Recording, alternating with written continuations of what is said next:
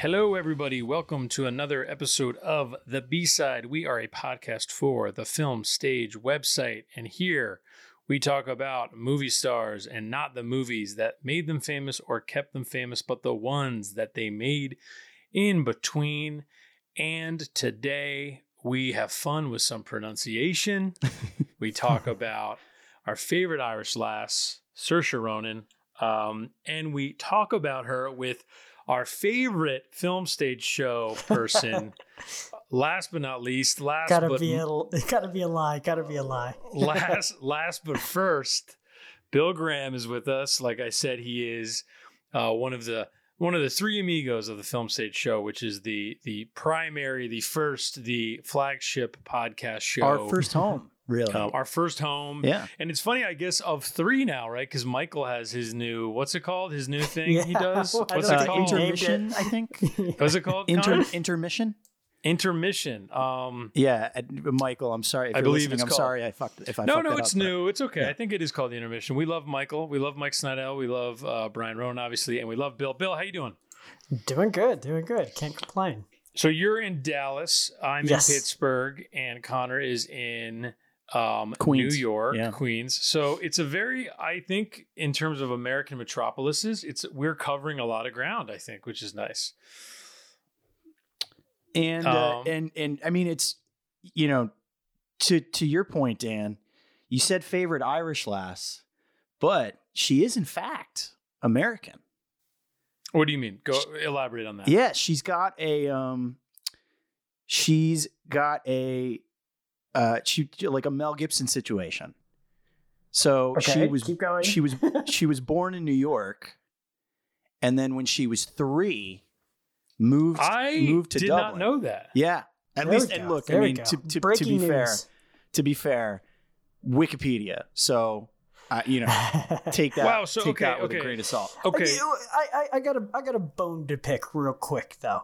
Wikipedia has a lot of like bad reputation from the old days. If you've tried to edit anything on Wikipedia lately, That's true. Actually, it's nearly impossible. So Yeah, no, you're right. you It's become a way more reliable resource. You're definitely right about that, Bill. But no, you're right. So if you don't know, listener, you probably do know, but the Mel Gibson reference is to the fact that Mel Gibson was born in Peekskill, New York, which is kind of near where Connor's from, kind of near where I'm from, kind of in between where we're both from, actually, just north of New York City.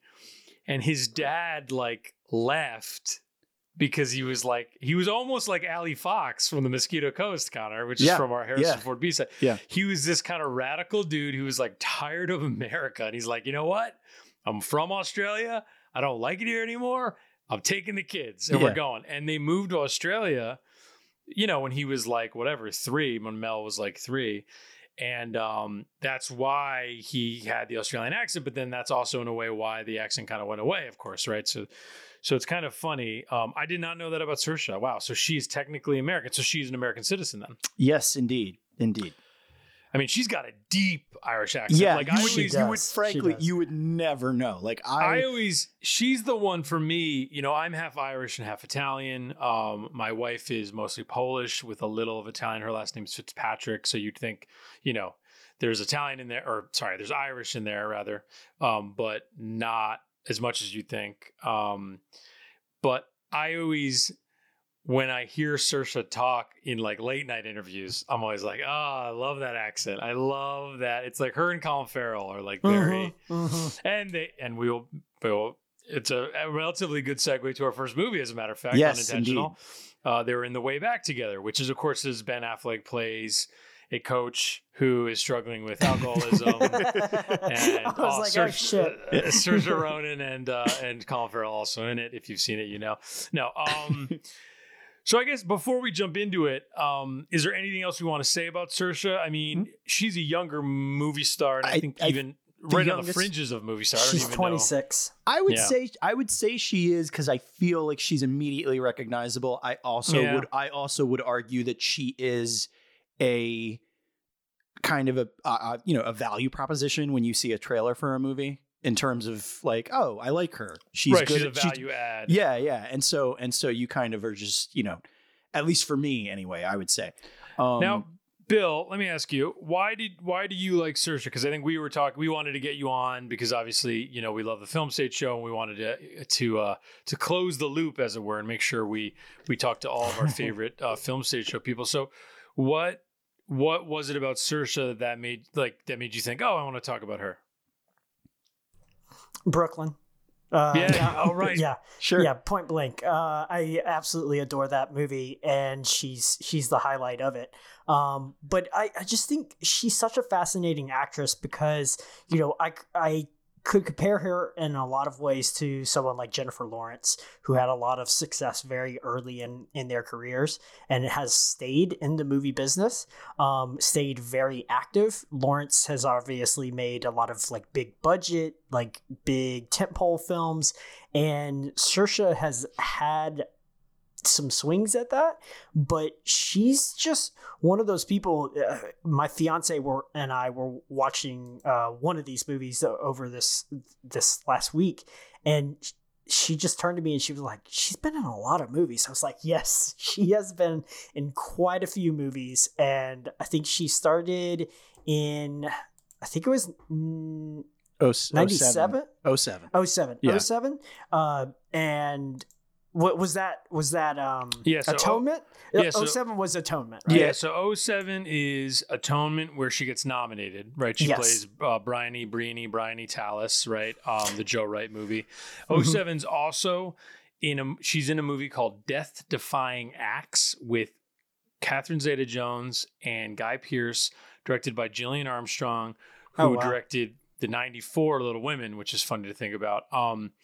And Death Defying Acts, I saw at the Toronto Film Festival with our buddy Jordan Raup, because we were going to college in Buffalo. Connor also went to Buffalo. And me and Jordan, this is, I think, before the film stage, as a matter of fact. We just bought tickets to Toronto Film Festival premieres, and one of them was Death Defying Acts. Movie barely came out, and it's definitely a B-side, where I think Saoirse plays Catherine Zeta-Jones' daughter, and it's this... It's this semi-fictionalized, semi-true piece of Harry Houdini's life where he has a romance with this con artist who's Catherine Zeta-Jones, and Saoirse is her daughter. And it kind of, it didn't get, as I recall, it didn't get amazingly well received at Toronto. I remember liking it fine, but I mean, what did I know? That was, I was 18 or something. But that was the same year, Atonement. And then even the Amy Heckerling movie that I think came up on one of our Cinephile game nights, I Could Never Be Your Woman, with Michelle Pfeiffer and Paul Rudd. She's in that, but that movie never really came out. That you can buy the movie on DVD. But I just saw Mecca squint and remember that, pull that out of the air. That was amazing. Hey man, I do, I do what I can. So, but you're right, Bill. 07 is, she comes out like a bullet, right? Because she gets nominated for Atonement, So it's funny because that and Lovely Bones. So in essence, her big breakout roles or breakout kind of I wouldn't even say necessarily star making, but that's when she started gaining notoriety and attention, right? I mean, obviously a best supporting actress for one of her first few handful of films. That's impressive. But I haven't seen either one of them. Oh, really? You have not seen Atonement? Oh, you should check it out. You should check it out. Yeah, I've heard good things about it. I've heard mixed things about Lovely Bones. I have the book sitting on my counter somewhere. But haven't seen it. I mean, so Atonement is, I think I was just saying this to somebody. It's funny enough, I was talking to Michael Snydell on Twitter about this. Atonement is one of my absolute favorite books ever. Ian McEwan is a favorite author of mine. And also a connection. He wrote the screenplay and he wrote the novella for On Chisel Beach, which is one of our B-sides, which I will tell you our 4 B-sides in a moment. But Atonement's great. The Lovely Bones, obviously not so much, didn't get as well received. That comes out in 2009, I believe, and is kind of a disappointment in general. Not really a B-side because it was pretty well covered. City of Ember in 2008, however, if you remember, was this weird fairly big. It was $55 million budget. Was that with movie. Bill Murray? Yeah, Bill Murray's in it. Yes. Like Martin Landau's in it. Like, and it was a huge flop, and just obviously a movie that's totally like Tom Hanks, his production company Playtone produced it. Gary Gottsman, his producer, produced it. Like, and it was a total flop, which is funny to even think about. But yeah, so the next movie after The Lovely Bones also kind of flops. And The Lovely Bones, she plays Susie Salmon. She plays the Lovely Bones. I mean, literally. I mean, honestly, she plays does. that salmon girl. You're that salmon girl, right? Yeah. Our first B-side is The Way Back in 2010, the Peter Weir film. And then while we're here, I'll just mention our other three are 2013's The Host, written and directed by Andrew Niccol, based on a Stephenie Meyer book. Remember her? Twilight. Byzantium, which ultimately came out in 2013, directed by Neil Jordan, Neil Jordan's other vampire movie, and On Chisel Beach, ultimately in 2017, directed by Dominic Cook, who made his follow-up movie called The Courier, which I saw at this year's Sundance, where it turns out I was surrounded by people with coronavirus. Anyway, but going back to The Way Back, I think this is a good opportunity to say that Peter Weir is one of our finest filmmakers. He's still alive. This is up until this point in May 2020, the last movie he's made, The Way Back, 10 years ago. That's crazy to me that he hasn't made a movie in 10 years. And what's crazier, Connor, is the movie he made before this movie was 7 years before this. In 2003, which was Master and Commander, The Far Side of the World, which is one of the best movies ever made, one of my favorite movies. I've seen it a million times. It took everything in me to watch The Host for this podcast instead of putting on my copy of Master and Commander after watching The Way Back. But you know what? I'm a man of my word. Yeah. We love this podcast. We love our fans, and that's why I did it, goddammit. But Bill, so Peter Weir, have you seen Master and Commander? Do you have any sort of affinity for any of his? He did like You're Living Dangerously, Gallipoli. I'm trying to think of Truman Show, Dead Poet Society. I mean, I, like a lot of people, I definitely saw Master and Commander and don't remember a single moment of it. Sure. I remember the Truman Show. Right, which funny enough, written by Andrew wrote, Niccol, yeah, who would then write and direct The Host. So that's a connection there. I've never seen Dead Poet Society. That one has Robin Williams, and is it young no, Ethan, it's not. Okay. Ethan Hawke. Yeah, it's a few different actors. Young Ethan Hawke, young Robert Sean Leonard. It's a bunch of young men, and then Robin Williams is their like progressive teacher at a conservative boarding school thing. So one of my reputations is that I shamefully have not seen a lot of movies. Sure. So there's a lot of like little blank spots where maybe an actor's like big like breakthrough roles or things like that. I already spoiled it. Like I haven't seen Atonement and I haven't seen The Lovely Bones. So there you go. Like I missed the boat, but I guess I caught the train. I don't know how that metaphor can work, but yeah. Well, but you're kind of, to the point of this podcast though, you're kind of right. Brooklyn, I think, is more of her star turn though. Sure. Than anything else. Like when she got nominated for that, didn't she? For Brooklyn, I think so. She's been nominated like 4 times already, which is, it's like her, to your point, Bill, earlier, her and Jennifer Lawrence, it's similar in that the only difference being Jennifer Lawrence has won, right? Saoirse has not yet won an Oscar. But anyway, The Way Back is, like we said, is right now Peter Weir's final movie, and is a movie that I was disappointed in when I saw it in 2010 because I was so much looking forward to it. I was in college. I loved Master and Commander. I might have just graduated college, as a matter of fact. And I was expecting it to be a masterpiece. You know what I mean? It was it was one of my favorite directors. It was Ed Harris. It was Colin Farrell. It was Jim Sturgis, kind of right in that moment where it was like, maybe Jim Sturgis is going to be a huge star. Yeah, sure. And then Saoirse Ronan was coming off of I loved her in Atonement. You know what I mean? Lovely Bones maybe didn't hit, but she was definitely on the come up. And I remember it just kind of didn't hit. I remember and Connor, maybe you remember this actually. I remember my big criticism of this movie, and I like this movie more, but it's still kind of held sway for me 10 years later.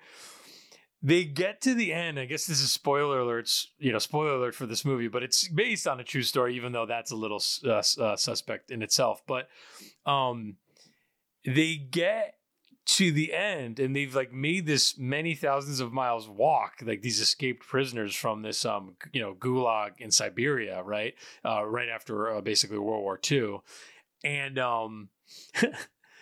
they look at the Himalayas and they're like, "Hey, all we have to do is walk through the Himalayas and we're there." And then there's 2 shots of them walking through the Himalayas, and then they're like, "Made it." And I'm like, every time I'm like, wait, you just did that? We're not going to spend any time showing us that. But by that point, I suppose it's kind of a narrative choice where you're like, you have to you want another 30 minutes of the Himalaya. I don't know. I was kind of thinking about it on this rewatch, but anyway. Yeah, no, I kind of felt the same way when I saw it. The movie is a little long in the tooth, and I don't think that's really that. It isn't necessarily like the runtime isn't this movie's problem, because I feel like it tees itself up to that's kind of a part of it, right? It's got sort of a David Lean-esque kind of like mentality to it that I feel like if you know what you're getting into, the runtime isn't really a problem. It's a big epic kind of thing, right? And I think the movie's biggest problem, to your point, Dan, is its pacing. It's like where it chooses to spend that time. And, essentially the Saoirse of it all, she kind of comes and goes in the movie. She's got sort of a more supporting role, but Sturgis, to quickly get through the plot here, Sturgis is essentially, he's sort of given up by his wife. He's a Polish soldier. Yeah, and he's given up to the Russians by his wife, essentially, who, they did God knows what to her. She's essentially tortured into giving him up. And they send him to a gulag in Siberia. And he meets Mark Strong, very briefly, who sort of fosters this idea of escape. And he also, in the gulag, meets Colin Farrell, who's essentially just this criminal who's been placed there, like a career criminal type. And he meets Ed Harris, who's an American, right?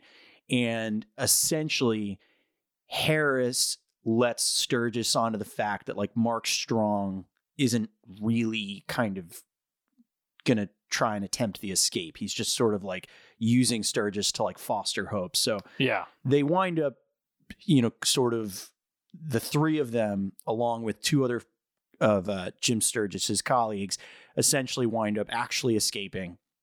They get out in the world with a plan to get to this lake, and then from the lake get to the Mongolian border, right, into freedom, essentially. Right, because the idea is obviously they're in communist Russia, right? They're in the Soviet Union, and the idea is maybe Mongolia will be fine, right? Yeah. Maybe we're good. So if we can just get to Mongolia. And you mentioned Colin Farrell as the criminal who tags along. Yeah. And he, I think, is really good in this movie. I think we even mentioned this movie briefly when we talked to Brian about Colin Farrell, on a Colin Farrell episode. I think he's really good in this movie. Yeah, his name is Valka, and he's got a wolf. He's got a knife that he calls Wolf, which I love. Yeah. The Russian accent's heavy, but I think it's like that thing of he's really going for it. Yeah. And I almost think, I feel like we talk about accents a lot on this podcast, but sure. I think he's that rare example in the way back of, if you're going to do it all the way. Like, I think me and Connor have always said our biggest problem is like the Kevin Costner and Robin Hood, Prince of Thieves, where it's like, well, you're not doing it and you're not doing it. Like, you got to make a decision. Like, be Tom Cruise and Valkyrie and just don't do it. Don't be Tom Cruise and Far and Away and like half do it, right? Like, or be Colin Farrell or like be Leo in Blood Diamond Right. and like really freaking do it, you know, like, because I think after a few minutes it's a little weird seeing Colin Farrell in that space, but after a couple minutes you're kind of like, all right, I buy it. He's this Russian. I think it helps prisoner. because he's almost a little. I don't cartoon characters too strong. Like it's because that connotes like I think it's a good fun performance, but he. Well, I mean, if you accept that he's American in any of his American roles, that's a good point. That's okay, fine. I think that's a fair point, and I think there is a sort of a vivaciousness to his performance, and there's an overtop quality to his character that sort of he's allowed to dress the accent in that too, I think, and that kind of helps. And sorry, this is the Colin Farrell B-side part 2, I guess. No, exactly. But real quick, it did remind me briefly. He feels like the Russian version of his character from Tigerland. Kind of this like larger than life sort of. I thought you were going to talk about. It feels like his character Bullseye from Daredevil. Yeah, no, I suppose. Yeah, so. Seriously, my God, Bullseye. No, so just to kind of jump back into it, taking the pass from Connor. So they basically, with that, we don't need to kind of spoil it, I guess. I mean, let me say this. So one of the reasons that I really, really dislike this film, and maybe this is harsh, maybe this isn't, I don't know. I saw this film. I wrote a review for it. I might have even wrote the review for the film stage. I'm not sure. But I wrote the review, and the basis of my review was summing up this film as this is basically a continuous miracle happenstance like situation that just keeps cropping up. It's an incredible story, and some of this is kind of based in truth, but the amount of miracles that happen in this film are just so above and beyond. And I remember reading the true story, and it had like maybe half.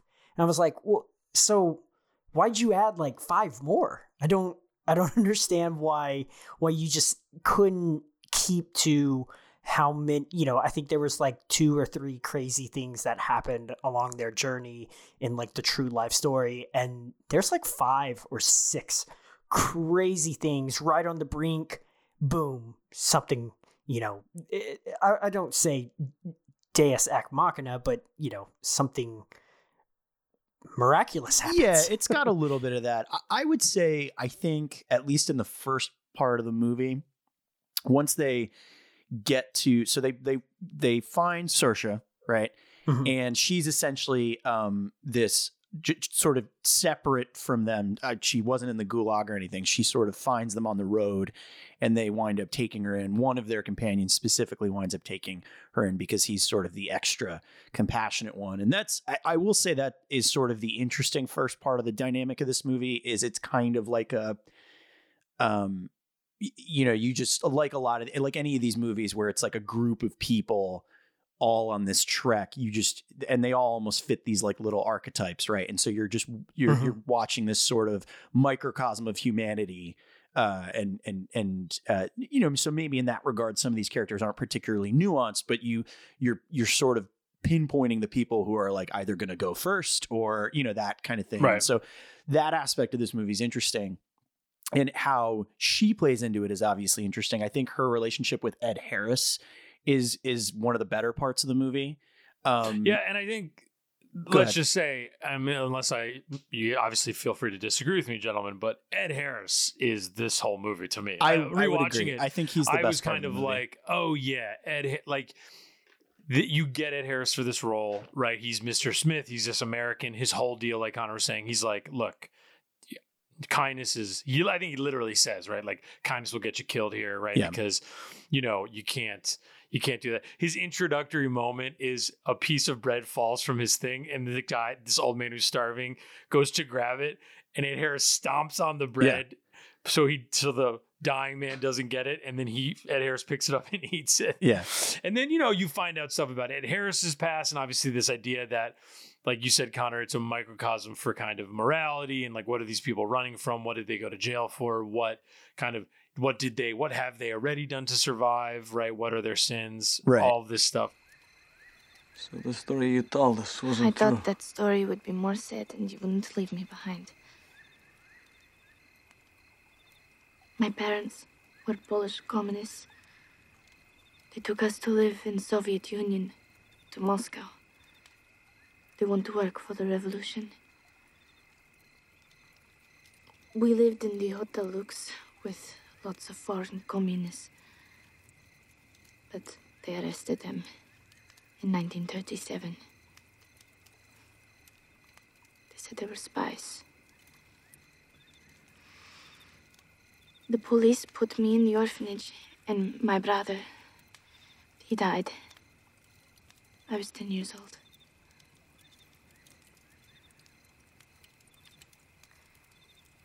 They called me Rikov. But I remembered their Polish name, Zielinska. I used to say it every night before I went to sleep. So I think in that way, the movie did work for me actually significantly more on this rewatch. To Bill's point, though, I just will say, as Bill mentioned, generally it's based on a 1956 book, called The Long Walk by a real life Polish army officer named Sławomir Rawicz, I want to say, and he would be the Janusz character, the Jim Sturgis character in the movie, which and I'll link to this in our show notes in the article. More modern evidence kind of is conflicting and suggests that he probably did not make the walk, but other prisoners might have, like kind of a James Fry situation. Like right. It might be a true story, but not necessarily his true story type of thing. So that's like another thing that this movie got a lot of criticism for. And this happens sometimes. And this is where I get a little with criticism, where it's like, this happened with Selma, which I still am bothered by, where it's like, that was such a good movie. Yeah, Selma's a great movie, and it bothers me when people are like, "Well, I mean, Lyndon B. Johnson wasn't like that." It's like, okay, a little creative license, please. Right? I mean, we have to act like Lyndon B. Johnson. Like we can create a narrative around it. Like, let's not go crazy here. Yeah. So similarly, when this movie came out, it did get a lot of criticism because they really lean in to this being based on a true story. And I kind of think it's probably a mistake, but at the same time, 10 years removed, I'm like, did it matter? Like, I don't know. It's like, take the movie on its own merits. But to your point, Bill, and I think your point's valid totally, if the miraculousness of what's happening feels hard to believe, and there is certainly some of that in this movie, and then you kind of go like, okay, well, maybe this really happens. Yeah, exactly. And then it didn't. You're like, okay, well, now I have a problem. That's a little different. I feel like you have to, I feel like, it's a good point, because I feel like you have to, I didn't really have so much of a problem with that, because I feel like from a storytelling standpoint, I still felt like it was effective. And some of it, I even forgot about it by the time I rewatched it. But rewatching it, like, there is the thing of like, when Jim Sturgis gets over the hill and sees the lake, and they're not even sure that they're heading in the right direction, there is that moment that you're like, oh, thank God. Like, you're like, Jesus Christ, right? And then, well, we should say Russell Boyd, who is Peter Weir's cinematographer for basically everything, right? Yeah. He shot Master Commander, he shot everything. I mean, he's doing work here that's like, I mean, say what you will about the movie, but it looks absolutely there are shots that, and it's funny, I read the New York Times review of this movie, as I usually do with these movies. And literally, I think it was Manola Dargis, one of the reviewers, said it's almost too beautiful for the story it's telling, where it's like, you almost want their journey is so perilous, and you get those moments, but then it'll go to this like master wide, and it's so stunning. You almost get taken out of the hardship, because you're like, oh my God, that's the most beautiful desert I've ever seen. You know what I think does a good job on that front? And I remember thinking this, particularly in the desert seats, particularly to get back to Saoirse, the makeup in this movie is outstanding. And it got nominated for an Oscar for makeup. And it should have, because it just like that, I think, in terms of the hardship, is the thing that sells it. Like, as they get through the desert in particular, you are like, this, I just die already, right? Like, because like, that'll be better, right? And she particularly does a great job with that. She's not given a ton to do in this movie. I still think she's obviously a welcome presence. She is really good in it. I would say by and large, I don't even love Jim Sturgis, but I would say by and large, everybody in this movie is basically, rises to the occasion to a certain degree. Sure. Like I said, her relationship with Ed Harris is really good. How that carries out as they get through the desert, I think is really great, particularly as you said, Dan, with the way that they set up his character. Yeah.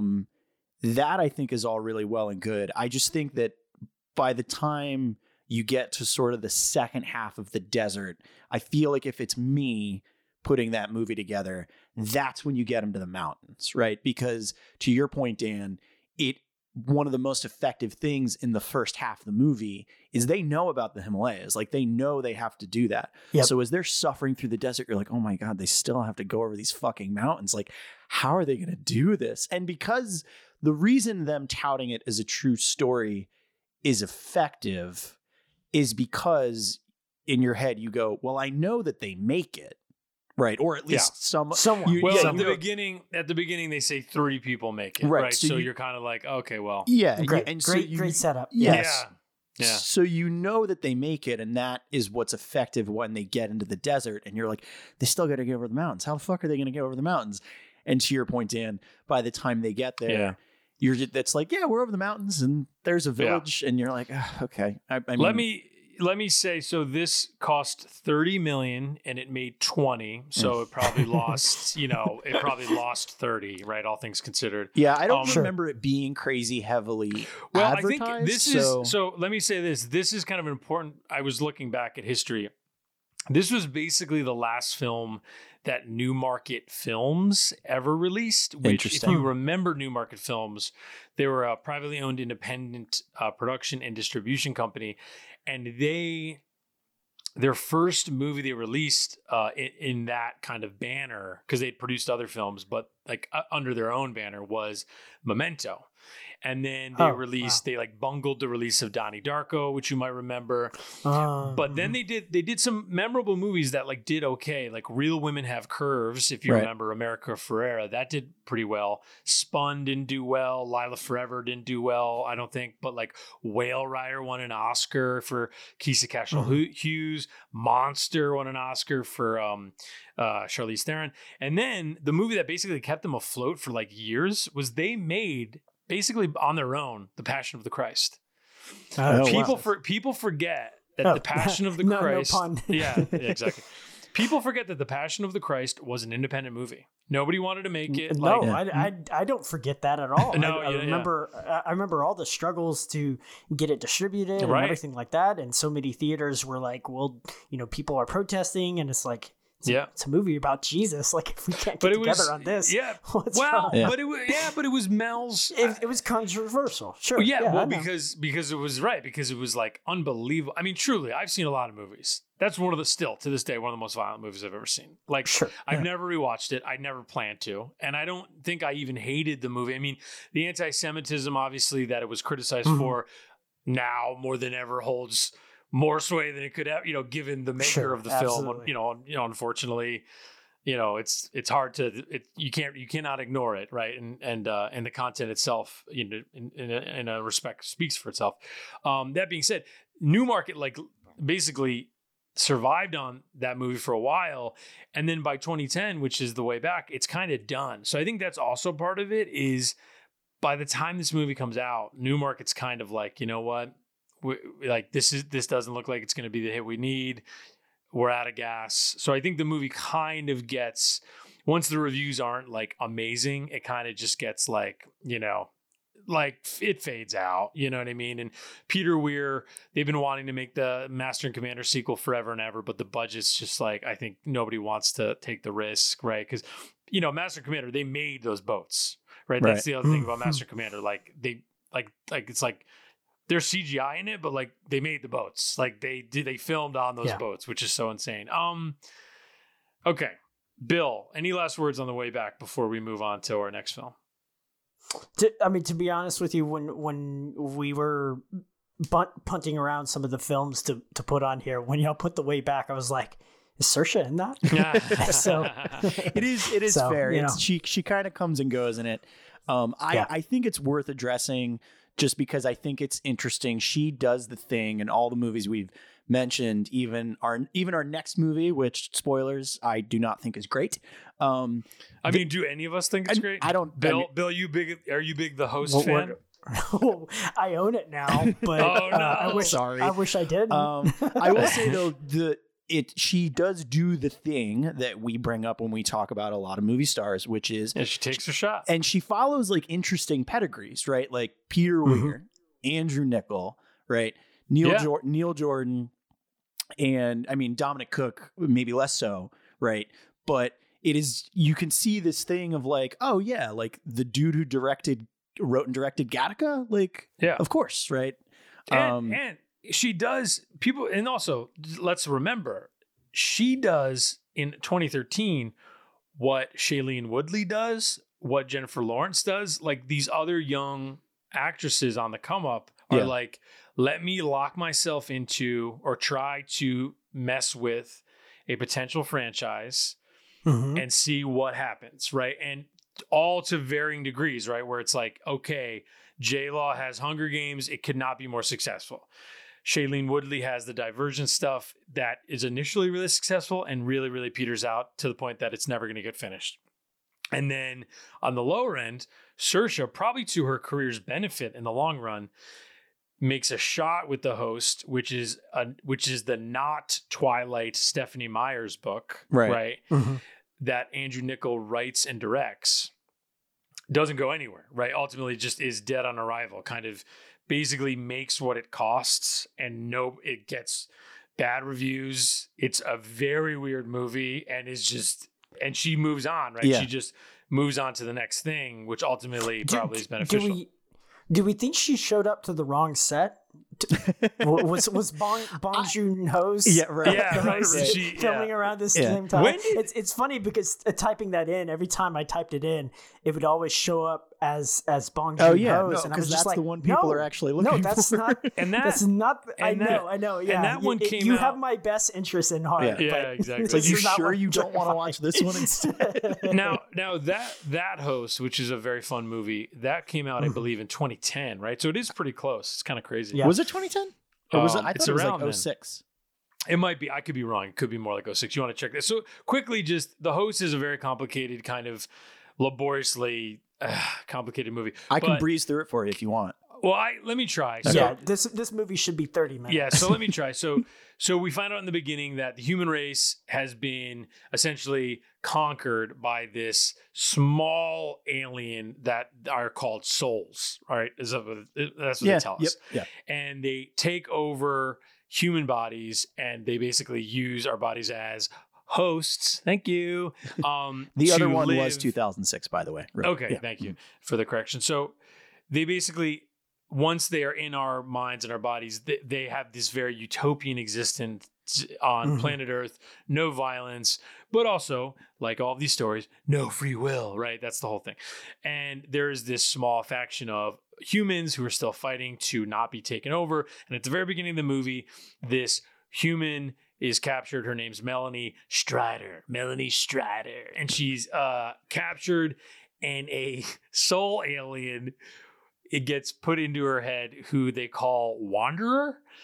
And there's a woman played by Diane Kruger who's called Seeker. Bill. Seeker. Come on, Bill. Sorry. And I can guarantee you there are probably like some fans of this book that might be listening, and they're like, it's Seeker.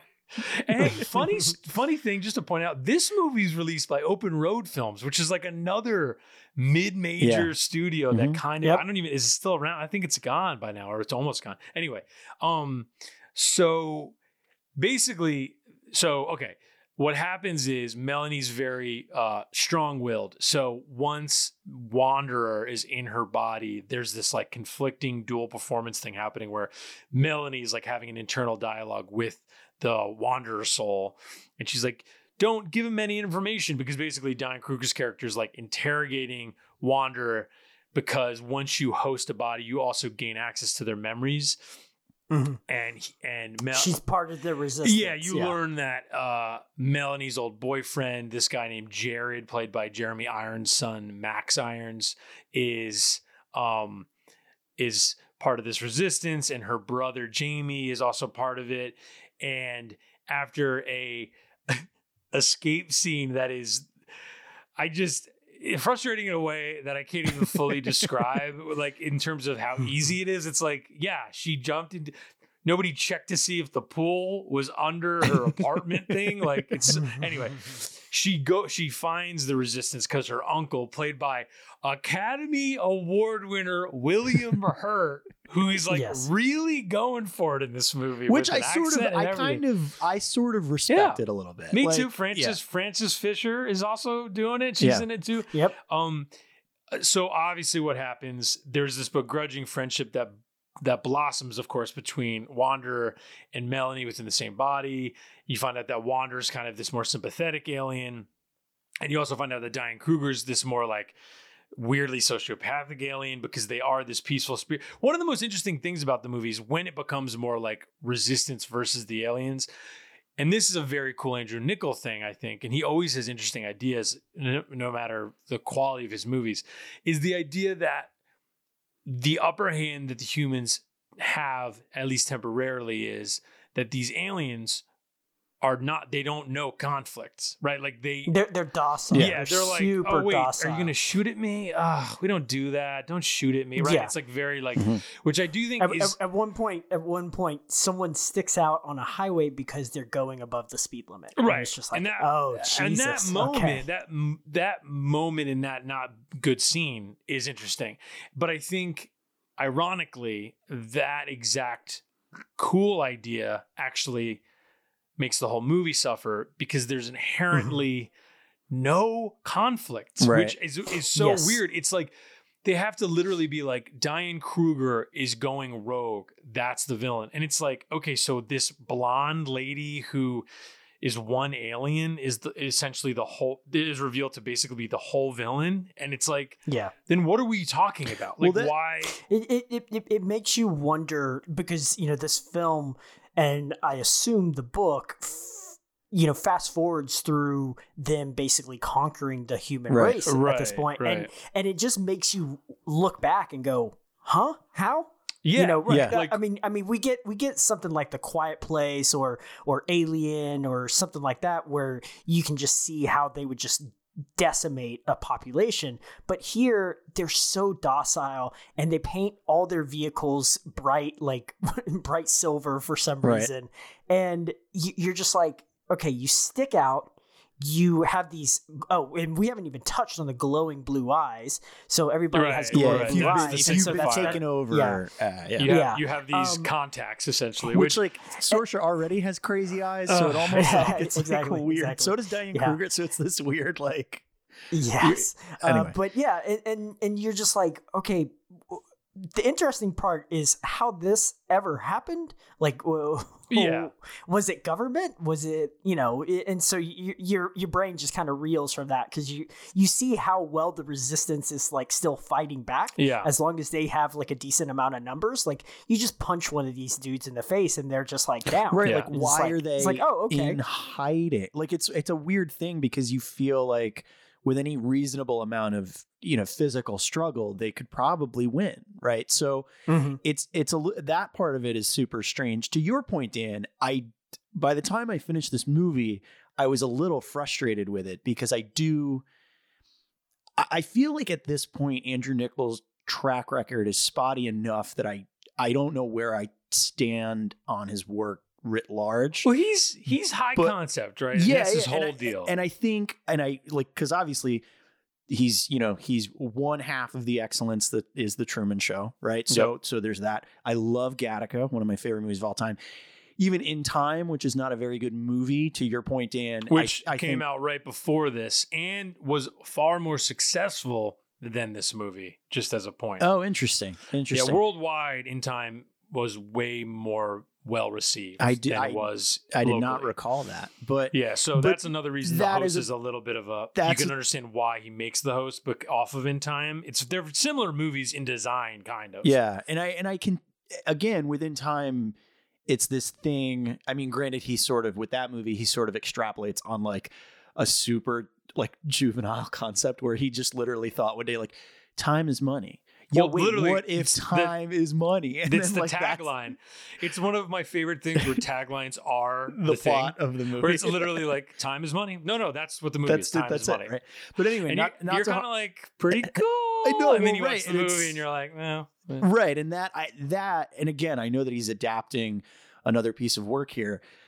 And, you know, whatever. I'm not trying to like completely shit on Stephenie Meyer or whatever, but I do feel, my gut says that the more interesting things that this movie has to offer are probably a product of his his adaptation of it, because it feels in his alley. Like, to your point, there are these, you do have this Upgrade-esque quality to the movie, right? Where you have Melanie and Wanderer in the same body. Oh, gotcha. Yeah. Saoirse kind of having this, like, you know, it could be a mechanic that could be played for a ton of fun, i.e. Upgrade, right? Like, that is the whole joy of that movie, right? It's like a buddy movie that takes place within the same character, right?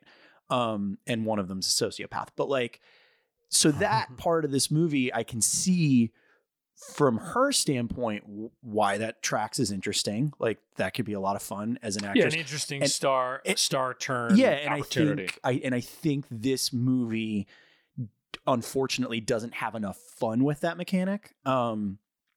And well, the question is whether this movie has any fun at all, I think that's exactly it, because I think the most conflict that the movie employs with that mechanic is sort of a chaste sexual one, right? Because the whole I was going to say the Stephenie Meyer of it all is the decision between the love triangle. Yeah, there's a love. It ends up quadrangle, right? Because it's like exactly. So basically they rounded a corner. Yeah. So Max Irons is skeptical of this. They call it, this alien that's taken over his girlfriend's body.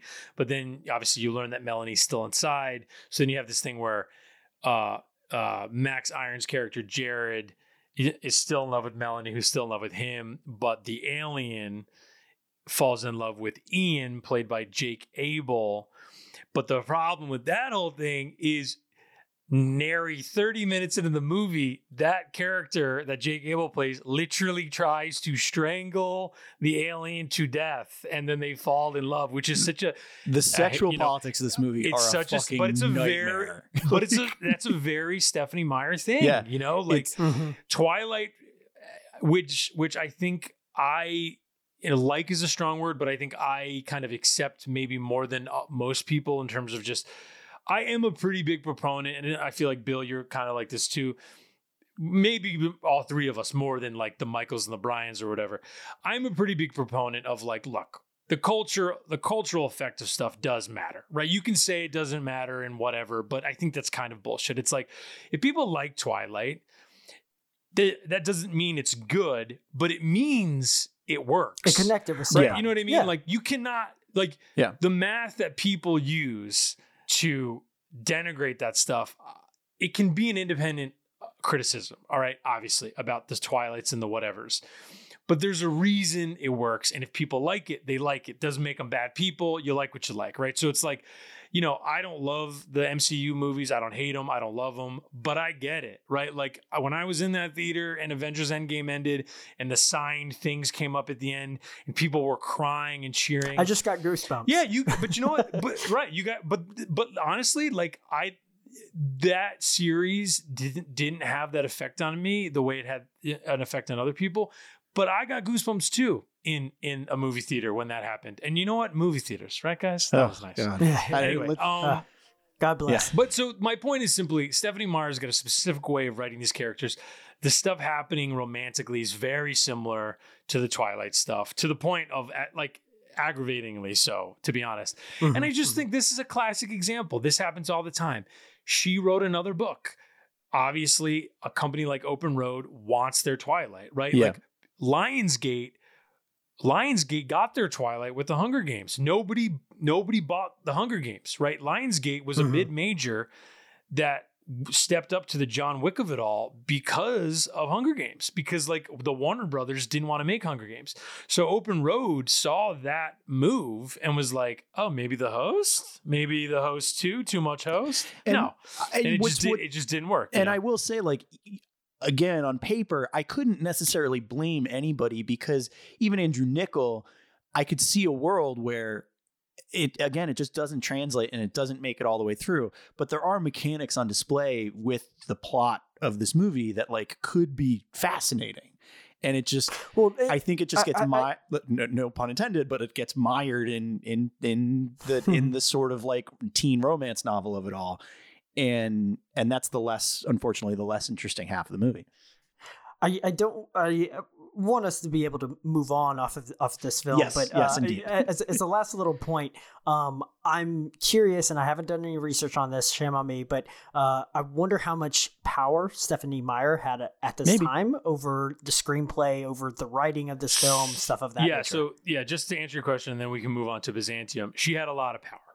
So I think as part of the deal, as if I'm remembering correctly, and I will research this and I will correct myself in the article if I'm wrong, but as I believe she had as much, if not more, power in terms of the creative process than Andrew Niccol, because it was after Twilight and it was her novel. And I think that became kind of part of, not unlike E.L. James in the sequels to 50 Shades, where after the stuff with, the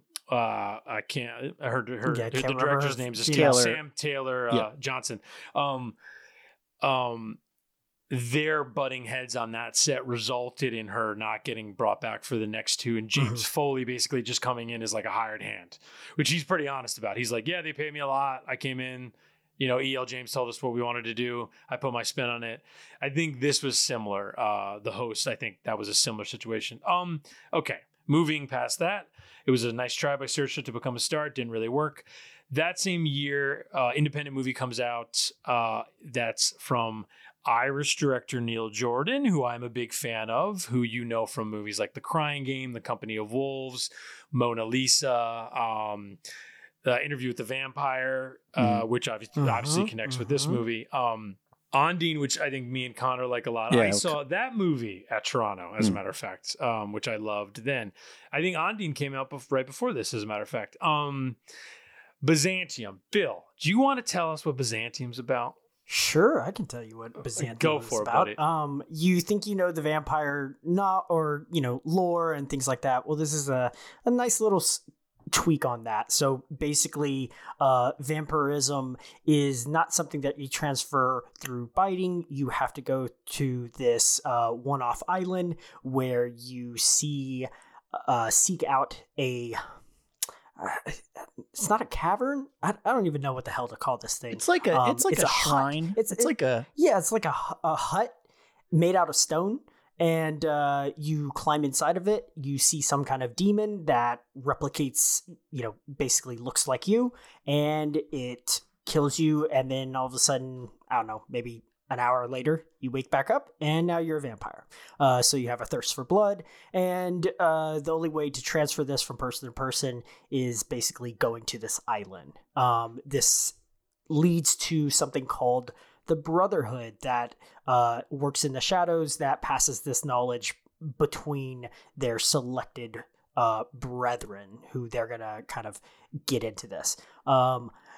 Flashback, I don't know. What is this? 1800s? So if you do it chronologically, it starts in the Napoleonic Wars, right? So and you have Gemma Arterton as a young woman.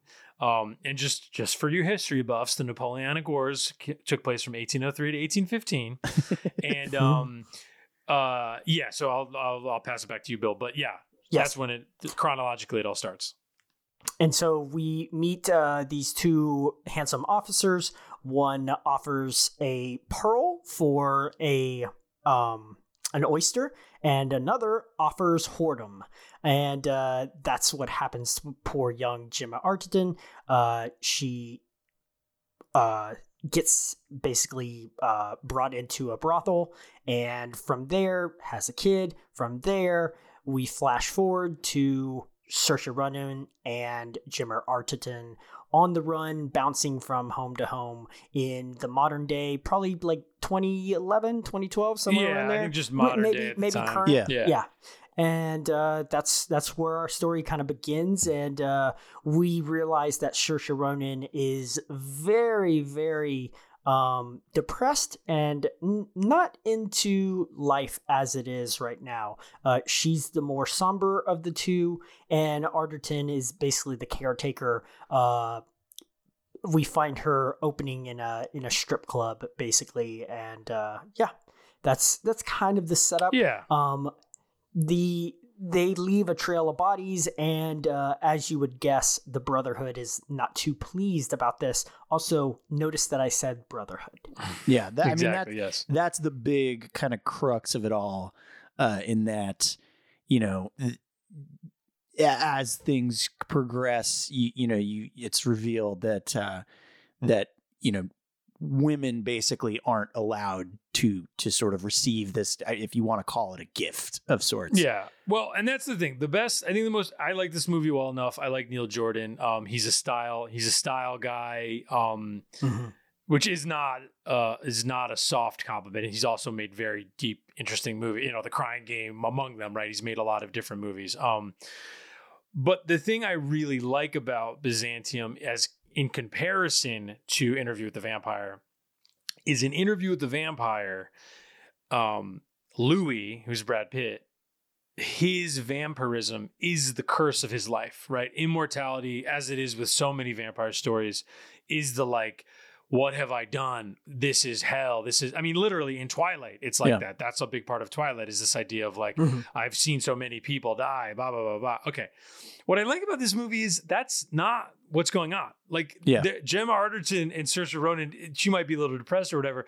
They're basically like, look, it's not bad. We kind of like it. Like, hey, we get to live forever. Like, yeah, it's tough. We move from place to place and like, we're always on the run. But the vampire part of it isn't actually like the curse, right? It's as much of a gift as it is a curse in this world, which I think is interesting. Are there others like you? I've never met one. And Clara never speaks of any. I think we're the only two who still endure. How often do you feed? I'd rather not talk about it. Thank you. That's the distasteful part of being an immortal, isn't it? If you don't believe a word I say, why this pretense? Helena, how can you be 2 centuries old? By what miracle of science? You see, that's the tricky thing. Because it's only over time that I can prove it. 30, maybe 40 years from now, when you're pruning roses from your wheelchair, I'll stroll by your garden gate and say, "Hello, Morag." And nothing will have changed. I am 16 forever. And you'll realize this. And it will hurt your heart. And I'll say, "May peace be with you." And I'll help you with the pain. And a type of vampire story I don't know that we get a lot of, right? And just to connect to the title, they have to escape early on in the framework of the narrative, and they encounter Daniel Mays, who is this like schlubby single guy whose mother's just died and left him this old hotel that's now defunct called Byzantium, the Byzantium Hotel. And that's where they end up living. And Gemma Arterton's character, Clara, opens a brothel of her own while Saoirse Ronan's character goes to the local college and befriends Caleb Landry Jones, who's in this movie and not a vampire. Yeah, it is, which is insane to me. And I feel like Brian Rowan has said that also, like, because I know Brian, I think, likes Byzantium well enough, if I recall correctly. But it's nuts that Caleb Landry Jones, who literally looks like, if you told me tomorrow, I'd be like, "Hey, did you see the Times?" And I'd be like, "What?" And they're like, "Caleb Landry Jones is a vampire." I'd be like, "Wow. Yeah, I mean, I think we all thought he's patient zero. I think we, he's patient I think zero. we all thought that could be a possibility that Caleb Landry Jones is a vampire. But let me just say before I forget, Moira Buffini wrote this script. It's based on her novel of the same name. The two handsome soldiers from the Napoleonic Wars that you were talking about, Bill, are Sam Riley and Johnny Lee Miller. Johnny Lee Miller, in classic Johnny Lee Miller form, is playing a horrible man who is a pedophile, and it's very much kind of like, well, Johnny Lee Miller, he's a pedophile, and like Sam Riley's like, please don't rape that girl. She's really young. Oh, okay, you're gonna go do it. It's like, I feel like a very Neil Jordan type of a thing. I truly don't have much more to say about the movie. The coolest thing about the movie, I think by a mile, when they go to the island and someone's turning into a vampire, all the water that's streaming down from the top of this mountain that this shrine is in becomes red, blood red. Love that. Loved it. I mean, not totally only just, a Neil I think Jordan becomes thing. blood, right? It. Like, blood. Yeah, turns into blood. It's an interesting. I agree. Every moment of this movie is better than Dracula Untold. Yes, you know what I mean? In terms of just kind of like. I finished this movie, 2 hours ago. It was the last one of these that I watched. I basically really liked it. I would recommend it. It particularly with Saoirse, this wasn't in context with this movie, but in Manohla Dargis's review of The Host, she mentioned something about her as an actor, that she mentions this kind of unspoken quality of like youth and maturity at the same time, right? And she kind of evokes in that review, she evokes like, oh, maybe she'll be like the next Cate Blanchett, right? Which I think is entirely possible as her career continues, but I think that's something that is at play in this movie to really great effect, because she just so embodies this interesting quality of like an old soul, right? Like she feels like she's been around for 200 years, while also seeming so youthful and innocent and what have you.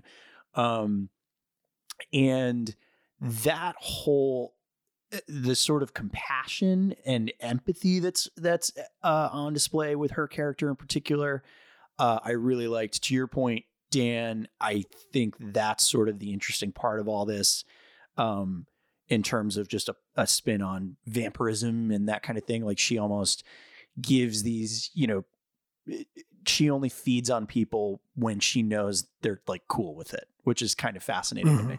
Right. Like at the beginning, she befriends this old man who's found these pages she's writing and like throwing out into the world so they disappear essentially. And so he's found her story and is like, hey, you're a vampire, huh? Like basically. Yeah. And he's she's like weirdly cool with it. Can I kill you? Because like you're really old. And he's like, yeah, that's fine. Yeah. And and so, I think it's a pretty look, Neil Jordan's an interesting filmmaker. I think he's got a lot of fans, a lot of defenders, and a lot of people who probably don't love his movies in general. Like I'm a big supporter of Interview with the Vampire. I think it's a pretty underrated camp classic. Did he direct The Good Thief? Did you mention that before? The Good Thief is one of my favorite movies. I love The Good Thief with Nick Nolte. Bill, did you like Byzantium? Did you like this movie? So I had a couple of issues, but I really like the mystique that this film is going for. It's definitely a mood, right? When we talk about like filmmakers and moods and stuff like that, this one's got a lot going for it. I had some issues, some reservations, and I could see why it didn't have that kind of staying power that some other interesting tweaks on the vampire kind of lore have.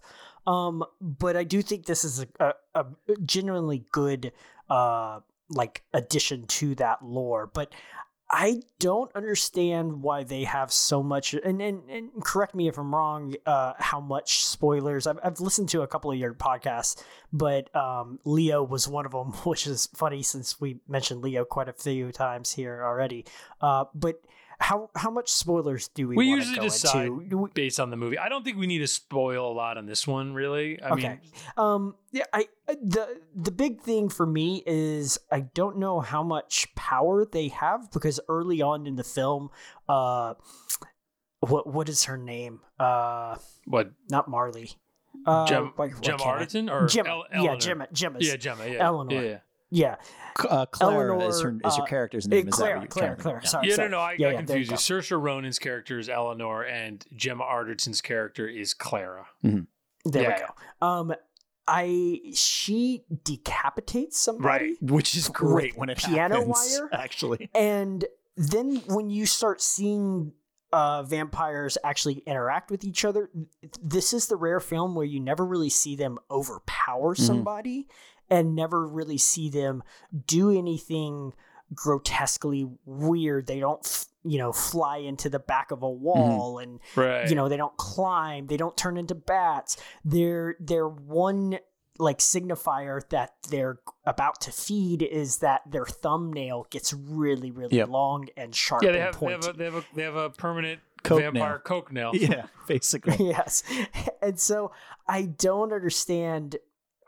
I don't know if I've ever seen anyone be decapitated with a piano wire. I've seen certainly a lot of slit throats, but full on like rip a head off. Yeah, it's a good point. Like you never see her use that again. No, and my fiance was like, well, so are they just like, maybe originally I thought, oh, maybe they don't have the ability to be powerful to other vampires. So, it's that classic, like, both of them are super strong, so they just look like they're normal, right? To each other. But no, that was a vampire that she which is why she decapitates him, it seems. Right? Yeah. Like, Yes. And so I'm like, so how strong is she? I don't understand. It seems like, and I have not read the book, but I would guess that Buffini and Jordan make the call to like basically just eschew that, right? It does come back. I won't go into specifics. Yeah, because the only like mythological things in it is you got to invite them in. Yeah, that's like a big thing in this movie. And then at the end, the brethren have like a steel sword that is kind of like meant to be like a vampire killer thing, which would imply you need some sort of this silver, maybe it was blah, the blah, blah. piano wire. Okay. So I don't know. I mean, you go ahead, Connor. No. I was just going to say, without getting into the specifics of the scenario so we don't spoil, but like in the third act of the movie, Gemma Arterton like forces open an iron gate on an elevator. She breaks her hand through the windshield of a car. It does come back. To your point though, Bill, there isn't a ton of like the kind of like crazy physical acrobatics or anything like that. I do think that the strength is at play, but yeah, you don't see a ton of that conflict play out. She basically gets the one up, I think, on the vampire that she kills near the beginning of the film, more so out of surprise, right, than anything else. But that's one of the things I dug about the movie. Again, to your point, I can see the reservation because it's the rules are a little murky, and I am someone who appreciates like rules in a thing like this. But I mean, Neil Jordan, I think in general doesn't give a shit about stuff like that. Like Ondine has the same type of stuff, kind of on purpose by the end, I guess, but still. And even like Greta, which that came out like last year, the year before, right? Which was his most recent movie, which I didn't love. Greta also is like that. Greta's like a thriller that's one thing, and then it kind of chooses to become this other thing. And like the way the choices feel way more in like, because Neil Jordan wants to do it than any sort of like, love of the narrative or like adherence to some sort of rules, which I think can go one way or go the other. I think depending on kind of the movie you're making. Now, as we kind of transition to our final movie, I do have one quick question. Okay, go ahead. Yeah. So at one point, and I just need someone to clarify this for me. It doesn't even need to be you two. Maybe somebody listening can tweet at me or something and explain it. So Gemma Arterton at one point describes Caleb Landry Jones as being Saoirse Ronan's type, right? And describes him as sexy as a pair of shoes. Now, I took it to mean not sexy. Okay, that's my question, because the reason it was confusing to me is I've never heard that expression before, but Gemma Arterton, seemingly partly because of her profession, wears very sexy shoes. So interesting. So does she think Caleb Landry Jones is sexy? Bill, What do you think, And Bill? it's- You and I make guess the is there a- decision. I thought it was a sexy shoe. Oh, Yeah. so Bill, you thought Caleb Landry Jones is So sexy? that's where I was watching this. I mean, watching Caleb this with my Landry Jones fiance. And we is both, kind of like druggy sexy. right. I guess that's my question to more so the internet. Right? Is like it. I don't know. Is there a contingent? Is Thanos daddy? Kind of a little bit, right? But even the Thanos thing, that's right. even the Thanos thing, I can get. I guess in the same way with Caleb Landry Jones in this movie, he's got like the long hair. He's got even though he's kind pretty. He's a pretty. even though he's kind of guy. emaciated and vampirish, right? To We your point, will Dan, not. I We can will maybe not get it. We will choose to not get into the Caleb Landry Jones accent work in this picture. Yeah, but no. Anyway, I just wanted to shout out before we get to On Chesil Beach. I wanted to shout out a couple other B-sides we did not talk about, but you can check out if you want to. She made Violet and Daisy, directed by the guy. I've seen that. Did you like it? Real quick, do you like it? I don't remember liking it that much. I remember leaving the theater kind of disappointed. Yeah, so that's directed by Jeffrey Fletcher, who wrote Precious, based on the novel Push by Sapphire. So Violet and Daisy, How I Live Now, like a post-apocalyptic adventure movie with directed by Kevin MacDonald. Lost River, she's kind of the lead. Her and like Matt Smith, if I remember, the Ryan Gosling movie that he directed.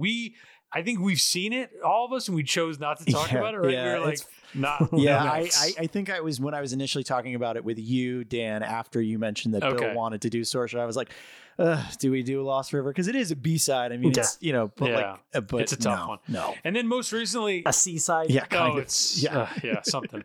It's something. And then most recently, Michael Mayer, who's a great Broadway director, he made a movie actually with Colin Farrell that I love called A Home at the End of the World. His most recent movie called The Seagull with Annette Bening and a bunch of other people that I think is based on Chekhov, right? Am I wrong on that? Yeah. I don't know if it's Chekhov, but it's definitely. Yeah, Chekhov. Yeah.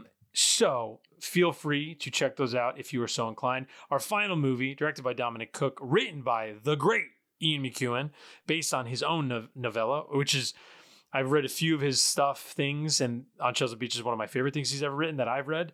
On Chesil Beach.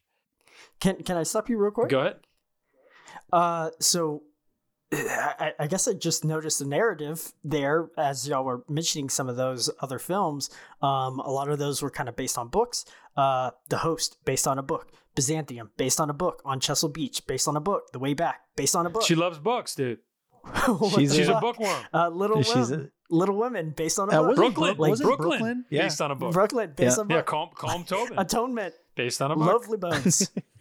Wait, now, I don't wait. what's So going on. now are the only originals Lady Bird and her Wes Anderson movies? Is that what we're realizing? Hannah. We did. And Lost River's original. Yeah. Whether we like it or not, it is original. Yeah. Hannah. Oh God, Hannah. Hannah, I like. I like Hannah as well. So maybe the secret to getting Ronan in your film is to hand her a script and hand her a book. Oh, City of Ember, based on a book. There you go. Yeah, I'm telling you, there's a through line Bill here. cracking it right at the tail end here. So on Chisel Beach, I love the novella. It's essentially a story about a young English couple on the night of their wedding night. They have not consummated the marriage. They come from conservative families. The girls, Saoirse Ronan's character's family, a bit more conservative. Her name is Flo, a bit more in the just film. together than his than the boys' family. Florence Ponting is her name. Billy Howell plays Edward Mayhew, who's the young man. And it's this very repressed English emotion movie where essentially Edward and Florence are very nervous about having sex with each other on the night of their wedding. And they take their honeymoon at Chesil Beach, like a nice bed and breakfast. At Chesil Beach or? Well, at the beach, on the beach. Chesil Beach. Yes, nice. And the story's told in flashbacks, right? So the framework of the whole piece is their wedding night. And in their conversation, you flash back to both of their kind of how they met, their family life, right? Edward's got some tragedy in his life with his mother, and Florence has just kind of this domineering mother played by Emily Watson, and just a very conservative upbringing. And it kind of, all of it leads to this fateful night where they both kind of when faced with doing what should be this very joyous act, of course, because of societal pressures and social pressures and cultural pressures and whatnot, they kind of botch it, right? And it's about the botching of that moment and kind of the before and the after of that. So I will say this is not as good as the book. And I know that sounds pretentious when people say that, but in this instance, I just have to say, I like this movie. The last 20 minutes really kind of brought it home for me. But the book and the way it is just written is beautiful. And McEwan wrote this screenplay. So obviously there's a lot of license here as well, but it just doesn't hold the same sway for me. I think some of that you blame on Cook. I think there's some nice moments in this movie, but I think in general, the camera's pretty stodgy, which I think is a problem. I think if you're going to make a movie about repressed English people, you should be Cary Fukunaga and it should be Jane Eyre, where it's like, let the people be repressed, but let the camera be adventurous, right? Like be Joe Wright and Atonement and Pride and Prejudice and Anna Karenina. Like let the people, Russian in that last case, but let the people be repressed and dealing with internal strife, but let the aesthetic be kind of playful. I think Dominic Cook kind of doesn't do enough of that, which I think ultimately is a detriment to the movie. But I think of the 4 movies, this is probably Saoirse's best performance, I would say. So I would agree. I will say all that, and I will then pass it to the room. Go ahead. Yeah, sure. It's kind of funny, Dan, because I sort of watched this movie in 2 parts, and I talked with you briefly in between those 2 parts, and you kind of were mentioning how you were feeling about it.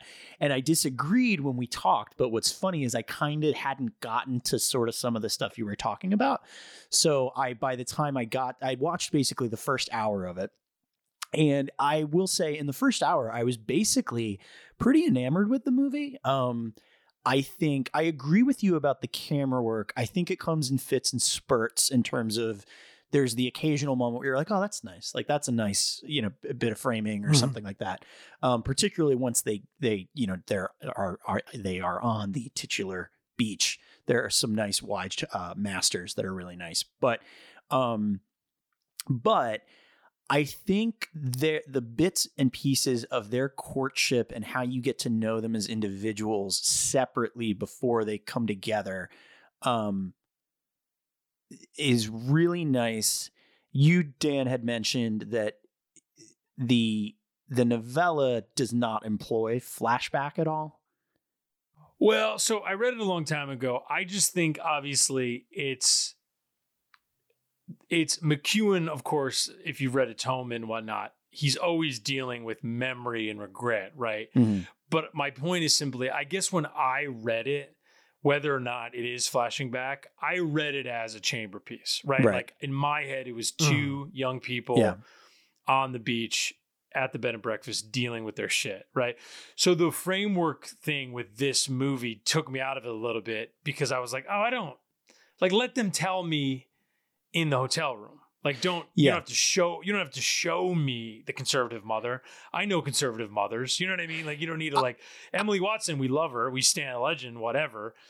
But you don't need to show me her. Like, tell me about her. Be curious. Stay with the couple. That's my thought. I wonder what this movie went through in the editing, because I did start thinking, particularly when you get to the second half of the movie and things have kind of crumbled to a degree, right? I wondered, would this have just been better if it was chronological, right? Because you then get to, even if you're not doing what you're talking about, Dan, where it's not necessarily a chamber piece, but you do the thing where you start it in the hotel and then you get through the whole flashback, right? Of the progression, their courtship and all that. Because I was really struck by some of those moments. There's the moment where she meets his mother for the first time, and he obviously has a hard time with it because of his mother's disability. And Saoirse's wonderful, right? Like and to the degree that's a nice to scene. the degree where his father immediately is like, marry that girl, because she's just like the most compassionate, wonderful human, right? And then he goes into the other room to like try and make some tea or whatever, and he kind of breaks down a little bit. It's like a wonderful little moment. it felt so real, and it felt like everything there I thought was really wonderful. And in that particular part of the movie, that I wonder if you're given all that together first, when they have this is that power? Yeah, is that more exactly powerful when they start to crumble? Where you're just like, no, it was going so well though, right? Sure, because like to your point, when I started watching the flashbacks and I started seeing their interactions with each other, I was like, this is a lovely couple. Right. I like them a lot. This is great. Like there's no problems here. And then you flash forward and you're like, what the fuck is going on, y'all? Yeah, and it's I do like the one thing that I think the flashbacks achieve really well is you obviously immediately are watching these people maybe do something that they never should have done, right? And that is effective in its own way, because you are clearly seeing that these people got married too soon and are still figuring each other out. And what I like about the flashbacks, or at least just that portion of the chronology of this movie, is that they both clearly have hangups, but to your point, Bill, and they seem like a nice couple.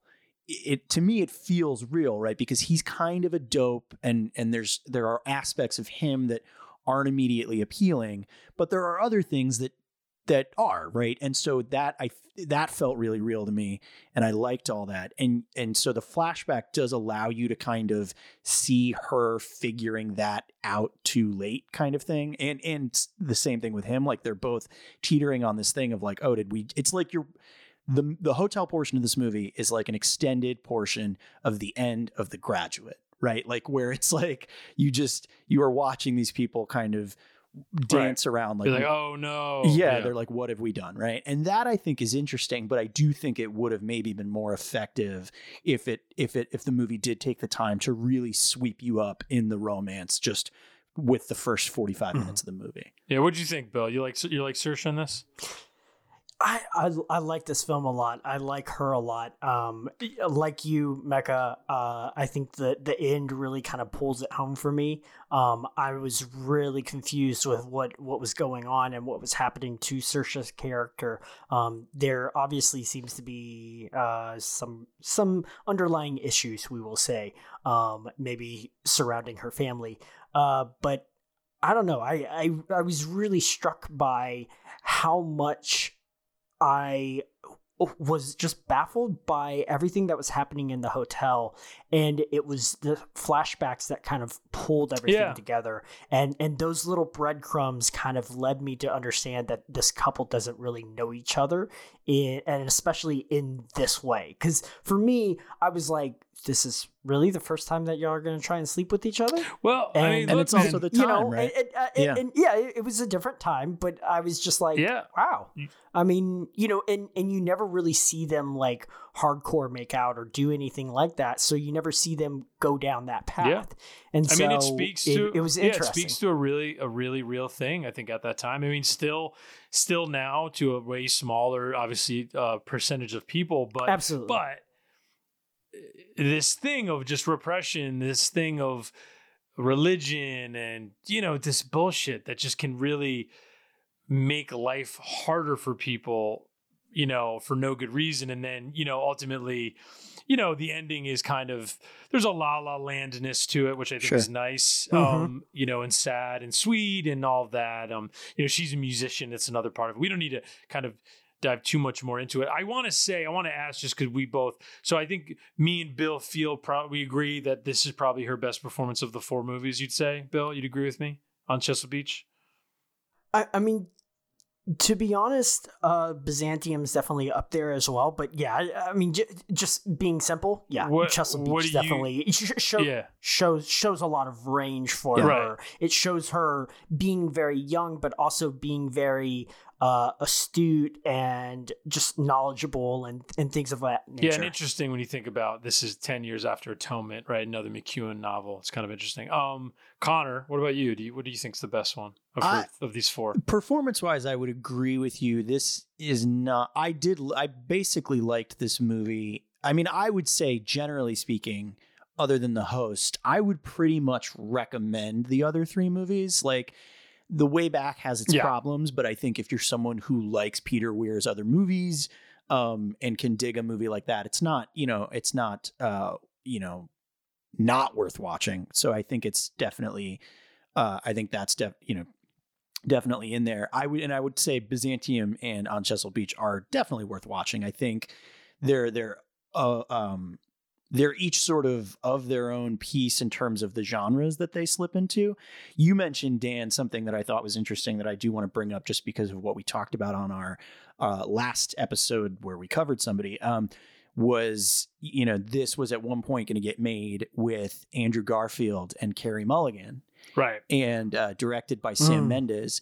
And one thing that I thought was interesting about that, outside of the 2 performers, who I think would have been fantastic as well in this movie, that one of the things I thought was fascinating is, if it's Sam Mendes, does he give this movie what it actually needs, which I think this movie has a little bit peppered in, which is a little bit of like self-reflexive humor at how silly some of it is in terms of like, not enough though. It's like, no, you got to do more of it. Yeah, no, 1,000%. Because the parts of this movie that I liked the most were those clumsy, stilted aspects that sort of allow you to see like, this is like stupid. To your point, Bill, you're like, have these people really like, obviously the sort of puritanical rigidity of it all, you're kind of like, right. Oh, how is this a thing people ever worried about? Right. Like, kind of thing. It feels so outdated, very specifically in that regard. And the movie occasionally gets self-reflexive, I think, and notes how silly it is that this sort of crumbling of this relationship because of that tension was even allowed to happen. Right. The reason I bring up Sam Mendes is he often gets criticized for a movie like Revolutionary Road, where he took a book that had some of that satire, had some of that dark humor in it, and sort of sapped it out a little bit in favor of a movie that was just way more melodramatic and cutting and that kind of stuff, right? It's just a little bit more mean, right? And I wonder if he makes this movie, right, does he get... He goes opposite. Right. Does he either go the opposite and give this movie that sort of self-reflexive satire that I think it needs more of, or does he do what he did with Revolutionary Road, where it is 2 people screaming at each other on a beach and in a hotel room? The comedies, because that book is funny. I mean, that the Revolutionary Road.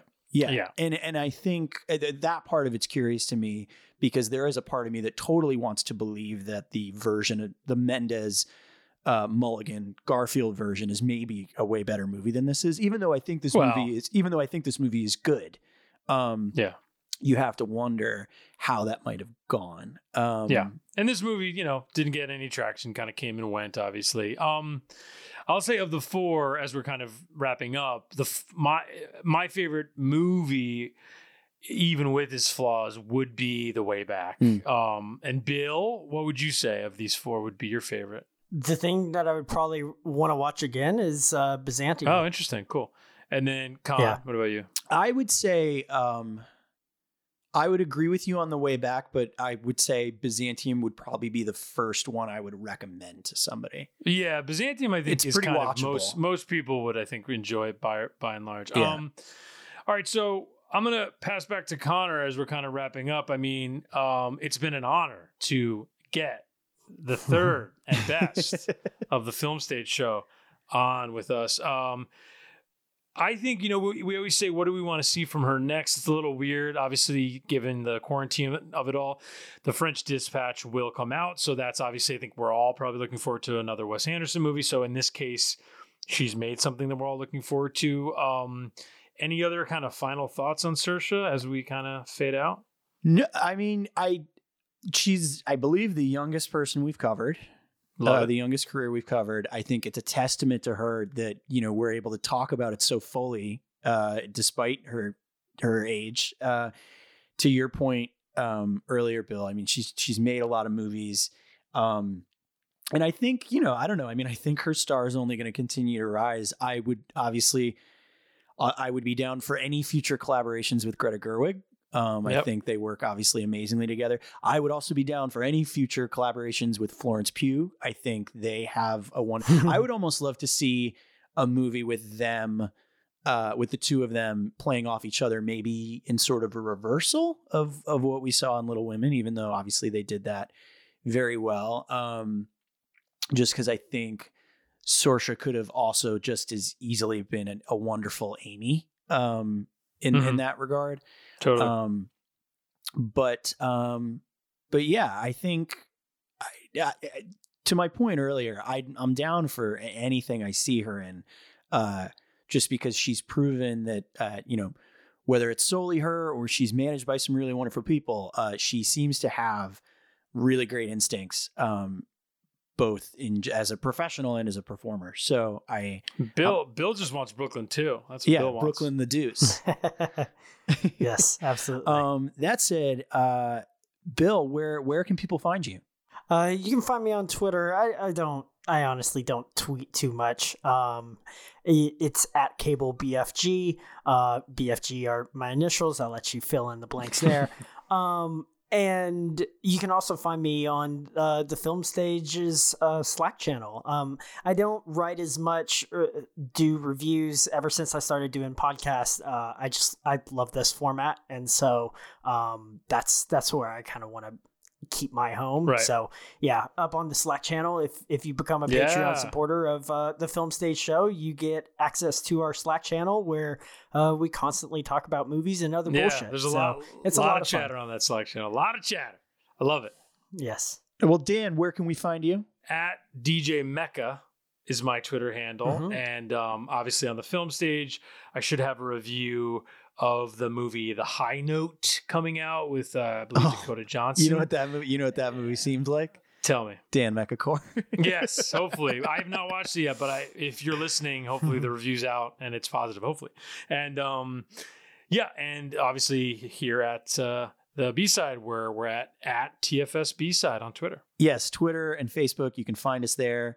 You can, feel free to obviously rate, review, subscribe if you like what you're hearing. We're going to be putting some stuff up in the near future just to kind of gauge interest in certain people's B-sides we've been tossing around in terms of people we're going to cover. We just obviously cleared 50 episodes. So, we'll be looking forward to the next 50, and we'll put some of our thoughts out in the ether in terms of who we might want to cover. If there's somebody, listener, that you would like us to cover, feel free to tweet at us. Let us know. We have a couple things dancing around that could be, I think, really fun. You can follow me on Twitter at ScruffyLooking, like Dan said, this podcast at TFS B-side. You can also currently catch us doing the Cinephile Game Nights, which we've been doing for charity. As of this recording, we did our Leonard Maltin. We had Leonard Maltin on, which was really super. Hell of a lineup. Super, super cool. We have some other people coming up that may have already happened by the time you listen to this, but that's been a lot of fun. So you can find us there. And other than that, we will all keep trucking along in Saoirse, a better tomorrow.